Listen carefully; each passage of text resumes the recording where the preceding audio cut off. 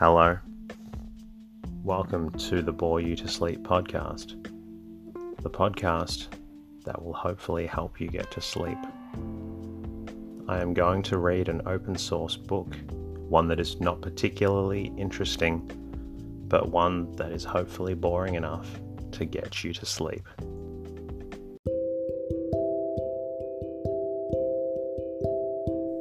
Is there something interfering with your happiness, or is preventing you from achieving your goals?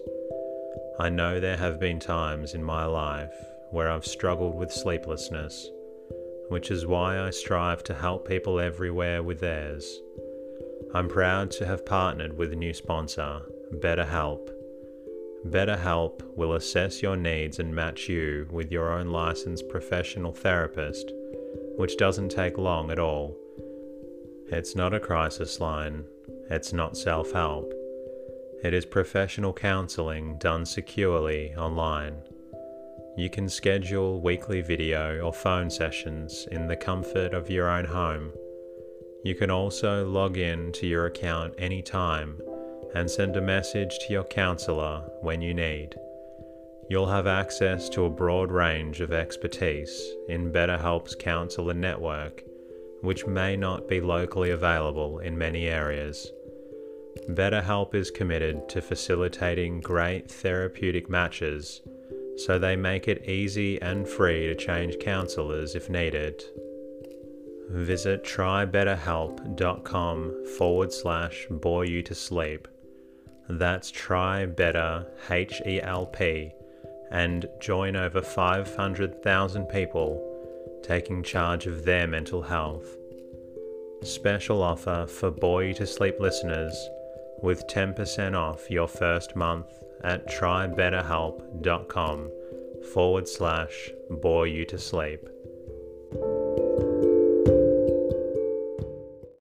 Tonight's reading comes from The Rise of Universities by Charles Homer Haskins, published in 1923. The book takes a look at the birth, development, and journey of universities through the centuries. It's quite easy for us to take universities for granted, but this book highlights some of the earlier days where its existence was not that certain. My name is Teddy, and I aim to help people everywhere get a good night's rest. Sleep is so important, and my mission is to help you get the rest that you need. I am grateful that you have chosen this podcast to help you fall asleep. I'd like to say thanks to some listeners for some amazing reviews and messages this week. DBRAC10 on iTunes. I'm honored to be your go-to podcast for sleep and that you find it relaxing. Jono, thanks again for sending thanks on Podbean. John R on Twitter, thanks for the mention. And massive thank you to Modern Day Icarus for the shout-outs on Instagram. I'm glad the podcast is helping. The support of listeners is much appreciated, and if you felt the podcast helpful, please leave a review or comment in your favorite podcast player or the podcast player that you're listening on now. If you would like, you can also say hello at boreyoutosleep.com, where you can support the podcast. I'm also on Twitter and Instagram at boreyoutosleep. In the meantime, lie back, relax, and enjoy the readings. The Rise of Universities by Charles Homer Haskins, Gurney Professor of History and Political Science, Dean of the Graduate School of Arts and Sciences, Harvard University. Chapter 1. The Earliest Universities. Universities, like cathedrals and parliaments, are a product of the Middle Ages. The Greeks and the Romans, strange as it may seem, had no universities in the sense in which the word has been used for the past 7 or 8 centuries. They had higher education, but the terms are not synonymous. Much of their instruction in law, rhetoric, and philosophy, it would be hard to surpass, but it was not organized into the form of permanent institutions of learning. A great teacher like Socrates gave no diplomas. If a modern student sat at his feet for 3 months, he would demand a certificate, something tangible and external to show for it. An excellent theme, by the way, for a Socratic dialogue. Only in the 12th and 13th centuries do there emerge in the world those features of organized education with which we are most familiar, all that machinery of instruction represented by faculties and colleges and courses of study, examinations and commencements, and academic degrees. In all these matters, we are the heirs and successors, not of Athens and Alexandria, but of Paris and Bologna. The contrast between these earliest universities and those of today is of course broad and striking. Throughout the period of its origins, the medieval university had no libraries, laboratories, or museums, no endowment or buildings of its own. It could not possibly have met the requirements of the Carnegie Foundation. As a historical textbook from one of the youngest of the American universities tells us, with an unconscious touch of local color, it had none of the attributes of the material existence which with us are so self-evident. The medieval university was, in the fine old phrase of Pasquier, built of men. Such a university had no board of trustees and published no catalogue. It had no student societies, except so far as the university itself was fundamentally a society of students. No college journalism, no dramatics, no athletics, none of those outside activities which are the chief excuse for inside inactivity in the American college. And yet, great as these differences are, the fact remains that the university of the 20th century is the lineal descendant of medieval Paris and Bologna. They are the rock whence we were hewn, the hole of the pit whence we were digged. The fundamental organization is the same. The historic continuity is unbroken. They created the university tradition of the modern world, that common tradition which belongs to all our institutions of higher learning, the newest as well as the oldest, and which all college and university men should know and cherish. The origin and nature of these earliest universities is the subject of these 3 lectures. The first will deal with university institutions, the second with university instruction, the third with the life of university students.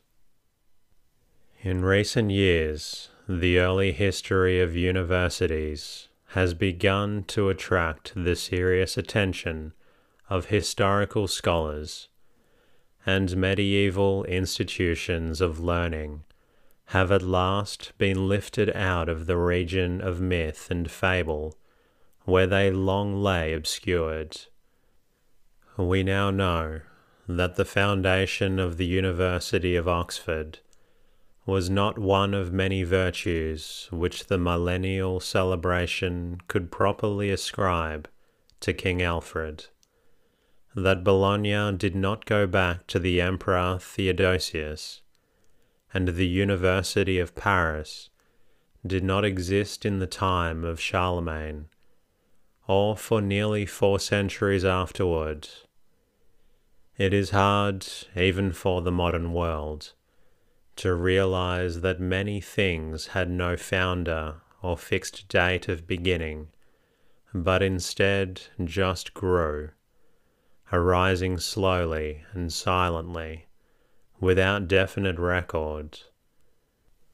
This explains why, in spite of all the researches of Father Den Eyfel and Dean Rashdall and the local antiquaries, the beginnings of the oldest universities are obscure and often uncertain, so that we must content ourselves sometimes with very general statements. The occasion for the rise of universities was a great revival of learning, not that revival of the 14th and 15th centuries to which the term is usually applied, but an earlier revival, less known though in its way quite significant, which historians now call the Renaissance of the 12th century. So long as knowledge was limited to the 7 liberal acts of the early Middle Ages, there could be no universities, for there was nothing to teach beyond the bare elements of grammar, rhetoric, logic, and still barer notions of arithmetic, astronomy, geometry, and music, which did duty for an academic curriculum. Between the years 1100 and 1200, however, there came a great influx of new knowledge into Western Europe, partly through Italy and Sicily, but chiefly through the Arab scholars of Spain, the works of Aristotle, Euclid, Ptolemy, and the Greek physicians, the new arithmetic, and those texts of Roman law which had lain hidden through the Dark Ages. In addition to those elementary propositions of triangle and circle, Europe now had those books of plane and solid geometry which have done duty in schools and colleges ever since, instead of the painful operations with Roman numerals.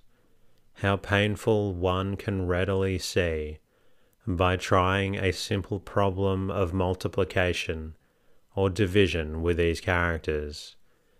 It was now possible to work readily with Arabic figures. In the place of Boethius, the master of them that know, became the teacher of Europe in logic, metaphysics, and ethics. In law and medicine, men now possessed the fullness of ancient learning. This new knowledge burst the bonds of the cathedral and monastery schools, and created the learned professions. It drew over mountains and across the narrow sea eager youths who, like Chaucer's Oxford clerk of a later day, would gladly learn and gladly teach, to form in Paris and Bologna those academic guilds which have given us our first and our best definition of a university, a society of masters and scholars. To this general statement concerning the 12th century, there is one partial exception: the Medical University of Salerno. Here, a day's journey to the south of Naples, in territory at first Lombard and later Norman, but still in close contact with the Greek East. A school of medicine had existed as early as the middle of the 11th century, and for perhaps 200 years thereafter, It was the most renowned medical center in Europe. In this city of Hippocrates, the medical writings of the ancient Greeks were expounded and even developed on the side of anatomy and surgery, while its teachings were condensed into pithy maxims of hygiene, which have not yet lost their vogue. After dinner, walk a mile, etc. Of the academic organization of Salerno, we know nothing before 1231, and when in this year the standardizing hand of Frederick II regulated its degrees, Salerno had already been distanced by newer universities farther north. Important in the history of medicine, it had no influence on the growth of university institutions. If the University of Salerno is older in time, that of Bologna has a much larger place in the development of higher education, and while Salerno was known only as a school of medicine, Bologna was a many-sided institution, though most noteworthy as the center of the revival of the Roman law. Contrary to a common impression, the Roman law did not disappear from the West in the early Middle Ages, but its influence was greatly diminished as a result of the Germanic invasions. Side by side with the Germanic codes, Roman law survived as the customary law of the Roman population, known no longer through the great law books of Justinian, but in elementary manuals and form books which grew thinner and more jejune as the time went on. The Digest, the most important part of the Corpus Juris Civilis, disappears from view between 603 and 1076. Only 2 manuscripts survived. In Maitland's phrase, it barely escaped with its life. Legal study persisted, if at all, merely as an apprenticeship in the drafting of documents, a form of applied rhetoric. Then, late in the 11th century, and closely connected with the revival of trade and town life, came a revival of law, foreshadowing the Renaissance of the century which followed. This revival can be traced at more than one point in Italy, perhaps not first at Bologna, but here it is soon found its centre for the geographical reasons which, then as now, made the city the meeting point of the chief routes of communication in northern Italy. Some time before 1100, we hear of a professor named Pippo, the bright and shining light of Bologna. By 1119, we meet with the phrase Bologna Doctor.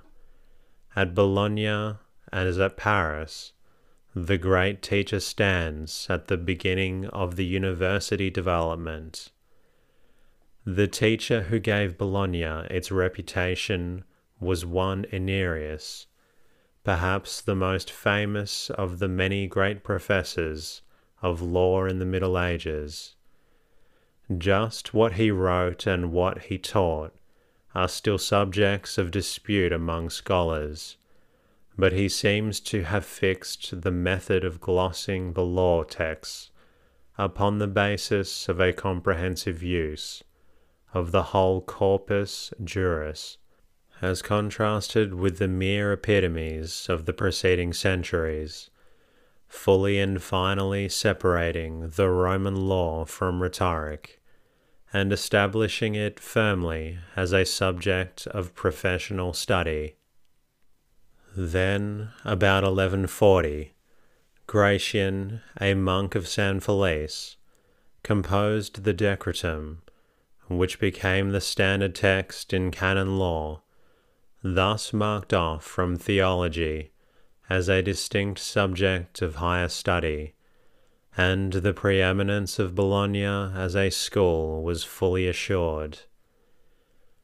A student class had now appeared, expressing itself in correspondence and in poetry, and by 1158 it was sufficiently important in Italy to receive a formal grant of rights and privileges from Emperor Frederick Barbarossa, though no particular town or university is mentioned. By this time, Bologna had become the resort of some hundreds of students, not only from Italy, but from beyond the Alps. Far from home and undefended, they united for manual protection and assistance, and this organization of foreign or transmontane students was the beginning of the university. In this union, they seem to have followed the example of the guilds, already common in Italian cities. Indeed, the word university means originally such a group or corporation in general, and only in time did it come to be limited to guilds of masters and students. Historically, the word university has no connection with the universe or the universality of learning. It denotes only the totality of a group, whether of barbers, carpenters, or students did not matter. The students of Bologna organized such a university first as a means of protection against the townspeople, for the price of rooms and necessaries rose rapidly with the crowd of new tenants and consumers, and the individual student was helpless against such profiteering. United, the students could bring the town to terms by the threat of departure as a body, secession, for the university, having no buildings, was free to move. And there are many historic examples of such migrations. Better rent one's room for less than not rent them at all, and so the student organizations secured the power to fix the prices of lodgings and books through their representatives. Victorious over the townsmen, the students turned on their other enemies, the professors. Here the threat was a collective boycott, and as the masters lived at first wholly from the fees of their pupils, this threat was equally effective.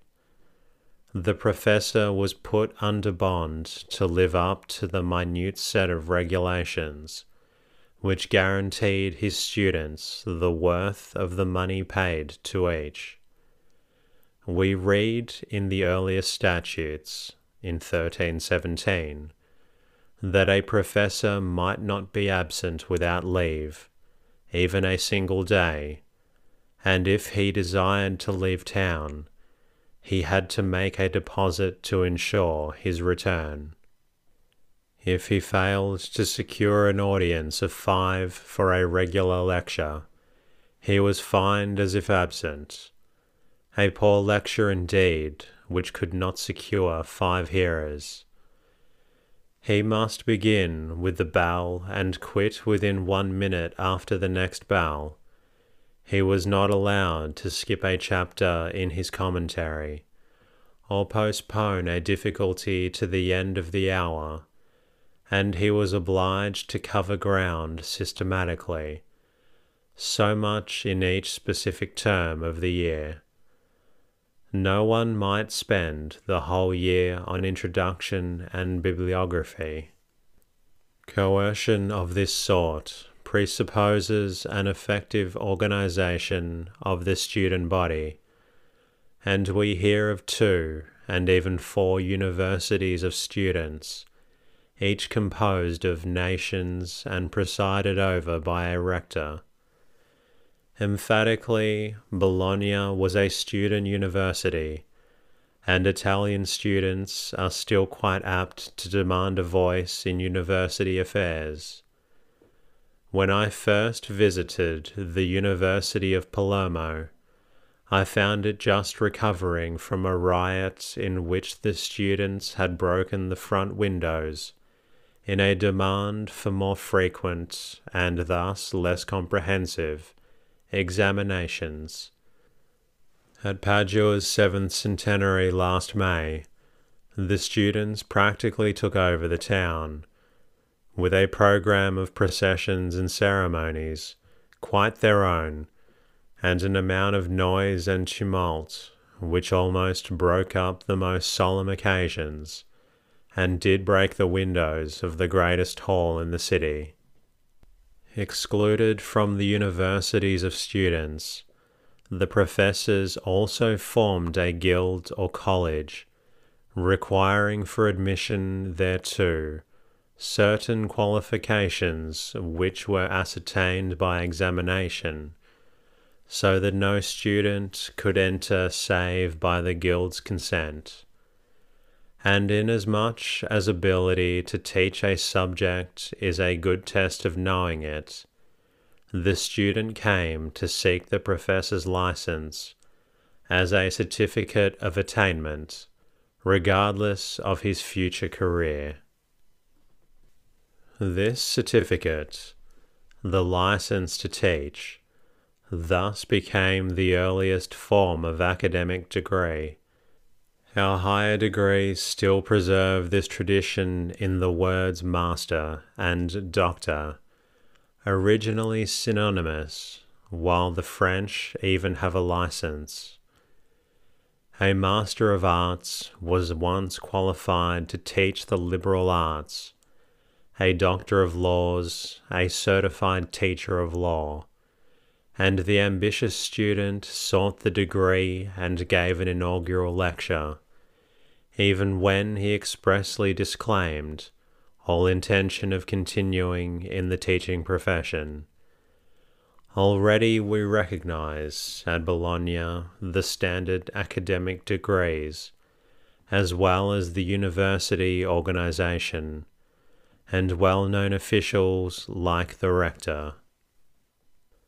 Other subjects of study appeared in course of time: arts, medicine, and theology, but Bologna was preeminently a school of civil law, and as such it became the model of university organization for Italy, Spain, and southern France, countries where the study of law has always had a political and social as well as merely academic significance. Some of these universities became Bologna's competitors, like Montpellier and Orleans, as well as the Italian schools nearer home. Frederick II founded the University of Naples in 1224, so that the students of his Sicilian kingdom could go to Ghibelline schools at home instead of the Guelphic centre in the north. Rival Padua was founded 2 years earlier as a secession from Bologna, and only last year, on the occasion of Padua's 700th anniversary, I saw the ancient feud healed by the kiss of peace, bestowed on Bologna's rector amid the encores of 10,000 spectators.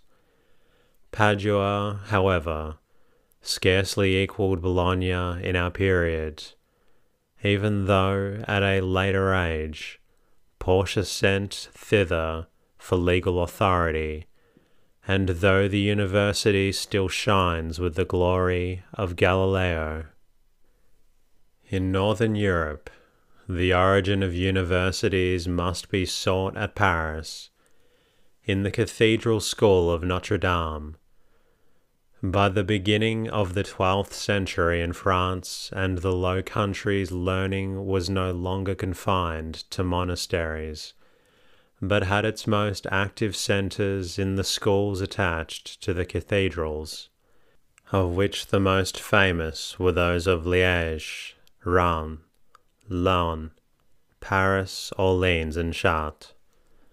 The most notable of these schools of the liberal arts was probably Chartres, distinguished by a canoeist like St. Ives, and by famous teachers of classics and philosophy like Bernard and Thierry.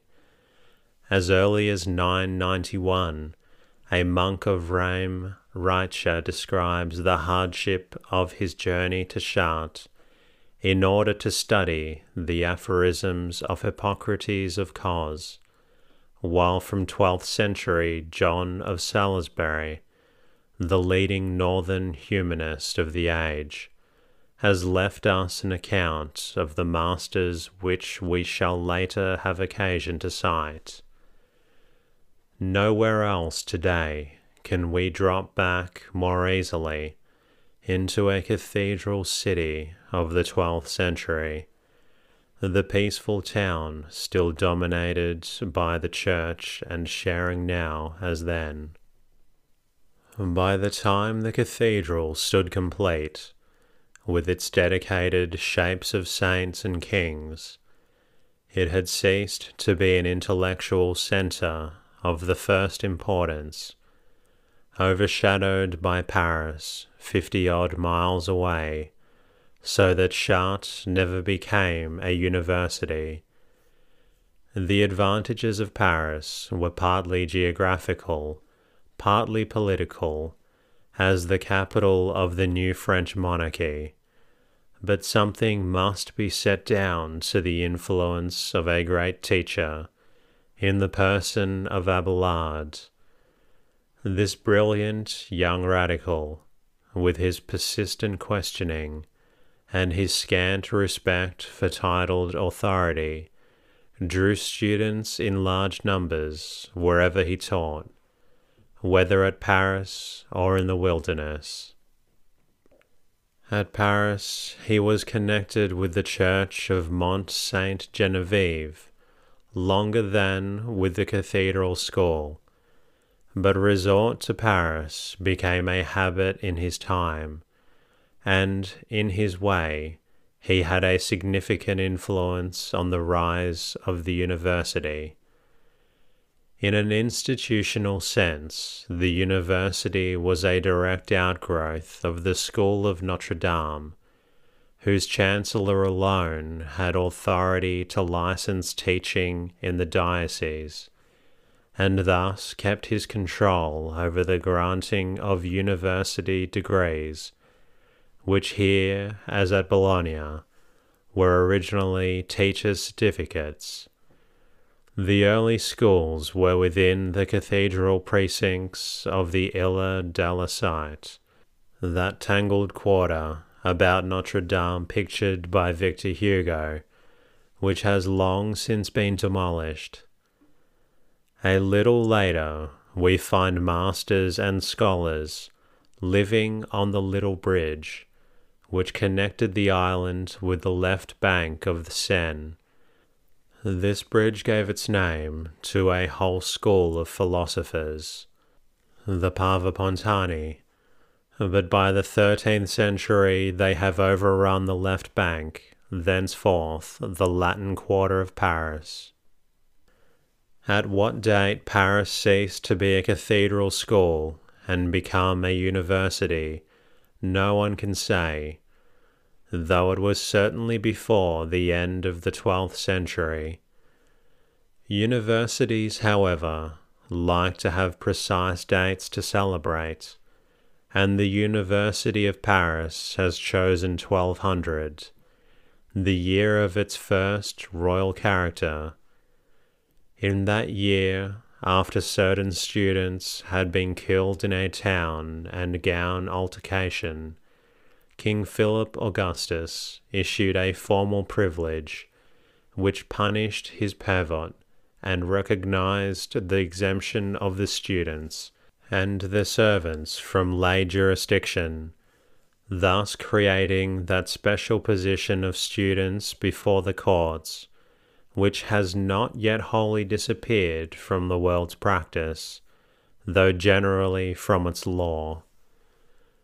More specific, the first papal privilege, the Bull Parens Centarium of 1231, issued after 2 years' cessation of lectures growing out of a riot, in which a band of students, having found wine that was good and sweet to drink, beat up the tavern keeper and his friends till they turned suffered from a pivot and his men, a dissension in which the 13th century clearly saw the hand of the devil. Confirming the existing exemptions, the Pope goes on to regulate the discretion of the Chancellor in conferring the license, at the same time that he recognizes the right of the masters and students to make constitutions and ordinances regulating the manner and time of lectures and disputations, the costume to be worn, attendance at the masters' funerals, the lectures of bachelors, necessarily more limited than those of fully fledged masters, the price of lodgings, and the coercion of members. Students must not carry arms, and only those who frequent the schools regularly are to enjoy the exemptions of students, the interpretation in practice being attendance at not less than 2 lectures a week. And that concludes tonight's readings. I hope you found it a good book to listen to while you slowly fall asleep. If you're not quite tired yet, you're always welcome to listen to another book. In the meantime, I'll be working on bringing you a new episode very soon. Good night.